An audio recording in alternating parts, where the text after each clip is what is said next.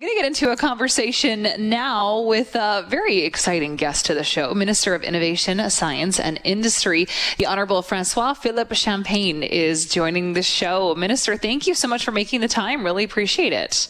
Well, I love the energy. I mean, a bit of champagne in your show. I mean, how can it get better, you know? I was told that I had to be extra bubbly when I was talking to you just to really lean into the name. I love the energy. I was listening to the music and I said, wow, that's the level of energy we want to see. This is good. Good to be in town. Good to be in town. Well, so I understand. In studio. Yeah, well, I understand you are a obviously very, very busy man, but you are here in our province and in Edmonton, so I understand. So is the purpose of this visit to meet some of the new cabinet members and to start building those relationships? What's the mission of this trip? Well, yeah, that's part of the mission. The other mission, listen, we're hosting the board of Dow here in Edmonton. A few months ago, I went to see Dow, the big chemical company in Midland. In Michigan, and they're looking at a huge project in Fort Saskatchewan. We're talking about $11 billion. That would be the greenest ethylene plant in the world, indeed. So I put it to the CEO at the time, Jim. I said, why don't you bring the whole board in Canada so that we can make the case, because I think we have the best workers, we have the technologies, we have the markets, we have everything for you to succeed. And he took me up on that. So today we're hosting the board of Dow. Globally, they're all flying in to be with us. So that's part of the mission today. It's Team Canada putting our best foot forward. And obviously, like you said, reaching out to a number of provincial colleagues, because my job is to get things done. And obviously, we can only do that when we work together. So work well with Premier Kenney at the time. We'll work with Premier Smith and Minister Boissonnault, obviously, which is the big voice of Alberta and Ottawa. So we're working hand in hand to make things happen, but a lot of good things on the horizon. Well, your job encompasses a lot. As I said, you're the Minister of Innovation, Science and Industry. And I think what falls in line with that is a question that I have about something that's been going on here close to home in the city of St. Albert. So St. Albert was supposed to be outfitted with TELUS fiber optic networks. They began the rollout, and now because of Ottawa's Huawei technology ban, that rollout has stopped. So I know you've made statements on this in the past, but I'm curious to get your insight on the ban itself. Can you expand on that decision and what it's all about? Sure. Well, this is, our network is the backbone of our future prosperity. So when you're looking at that, you have to use caution and being eyes wide open. So we made the decision, a bit like all our partners, the Americans, the Brits, Australia, New Zealand, to decide not to have them in our core system, because as you might imagine, we're in 4G, but in the days of 5G, you want to make sure that these networks will be protected. And we've seen all sorts of things these days with respect to interference and other things. So, you want to be working with trusted partner. And we decided that when it comes to one of our most critical infrastructure, I'd put it, is our telecom infrastructure, we need to use caution. We need to be prudent, and that was the basis of the decision we took at the time to say that we will not allow them in our 5G network in Canada. You mentioned some of our counterparts that are doing something very similar, like the U.S., the U.K., Australia. They're all on board with executing a similar ban, but it's been criticized that Canada has moved a little bit slow on this and that we've been dragging our feet. Can you speak to that? I would say, listen, you want to take the decision that will be right. I mean, on one end you want speed, but you want to make the right decision. Just for the question you're asking me, just justify what you need to think about that carefully, because when you take a decision like that, it has impact across the nation. So I was saying at the time, obviously you want to go fast, but above all, you want to make the right decision. And that's why we consulted with the intelligence agency, because you don't take a decision like that lightly. The case you mentioned required us to reflect on that.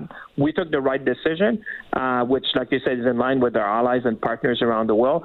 But I would say, I think people understood before that this was the direction we were going. And already you could see around the nation, people were not using that kind of technology in 5G networks. So I would say on one end, people have seen that even before we formalized our decision on that.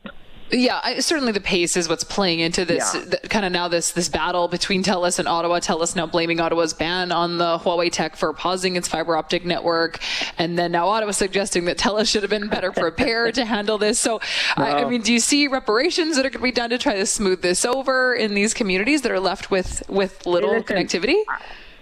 I think it'd be fair to say if you ask the average Canadian, I think we would say our telcos have enough money to deal with that by themselves. I think if you ask people in the street, they would say that they can certainly do that.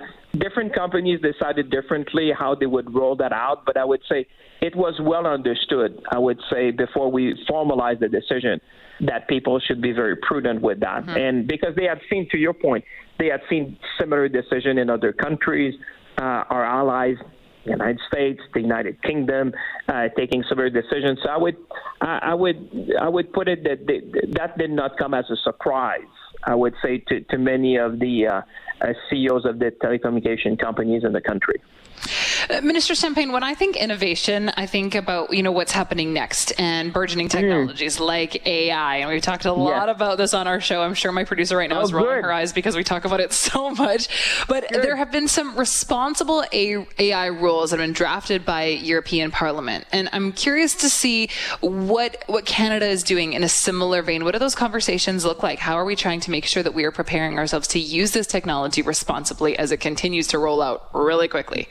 Well, I appreciate it. I think I should come on your show more often because, we've been talking with actually Canada and the United States and the European Union are the ones drafting the text of what they call the new voluntary code. There's been a talk about a code that would be voluntary because the reality is the same thing in Canada and the United, in the European Union in particular, is that that in Canada we have a bill sitting in the House, which would have been the first one in the world if we, and I always say to my colleagues on both sides of the aisle, let's make sure we do that quickly because first of all, we're going to protect children, but also because in that bill, what we call the digital charter, we give more power to the people with respect to their data. But above all, to your question, we have a framework to regulate AI, which would have been the first one in the world. Now, the European Parliament voted for something, but the laws that will come in the different states, the 27 states, I think that's probably 2026. I think we're going to get there before them. That's certainly my hope, and I'm pushing my conservative colleagues, say, guys, we really need to get that done. But before that, we're talking to our G7 partners, particularly our American friends. I was in Washington recently. We worked on the draft with the Americans and Europeans so that we're likely to have a voluntary code of conduct before, because to your point, a lot of folks have been really concerned when they see ChatGPT and how we're going to protect particularly Canadians, but also our children. So things are going very, very fast. Dr. Sutton here in Alberta is one of the key leaders. We've been working with Joshua Benjo, which also is one of the father of AI. So we're at the forefront of the discussion. We've just been less vocal maybe than others. I'm more of the one who likes to work and then announce. But it's coming soon, and maybe we should do that together more often so I can update you. But we're working on that with our friends, and I hope we can come to something very quickly. Well, I'm interested to talk about it whenever you have the time to be available for the show. Minister Champagne, the rest of your trip then, you mentioned you're going to be working with Dow Chemical, and then what else are you going to be working on?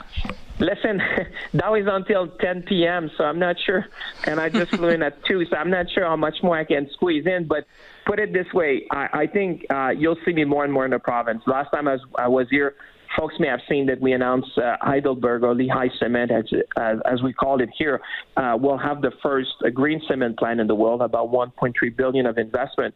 And before that, you probably saw that Edmonton is the city which is going to have the largest hydrogen plant in North America. So I think that the world recognized that the skills of the people here, the access to natural resources, the energy that we have, the access to market, is putting us in a place where we can win. and we can win big. And today is about winning and making sure that we work with our provincial colleagues to try to bring the Dow project across the finishing line and convincing their board that this is the place to be. I certainly believe we are the best jurisdiction to win in the economy of the 21st century. But it starts with the folks we have. You know, we have some of the best tradespeople in the world, some of the most advanced knowledge when it comes to AI in the province, and a can-do attitude that you don't find in so many places in the world. So I'm very bullish. Very bullish. A lot going on here and a lot that we could talk about, but unfortunately that is all the time that we do have with you today. I know you have a very busy schedule, so I'll let you get to it. Thank you for making the time. You're very kind. Well, I look forward already to come back, and I've not even left, so let's make sure next time I come see you in studio. Glad to have you anytime. Thanks, Minister. Thank you. Thank you. Have a great day. Thank you. You too. That's Honourable François-Philippe Champagne, Minister of Innovation, Science and Industry.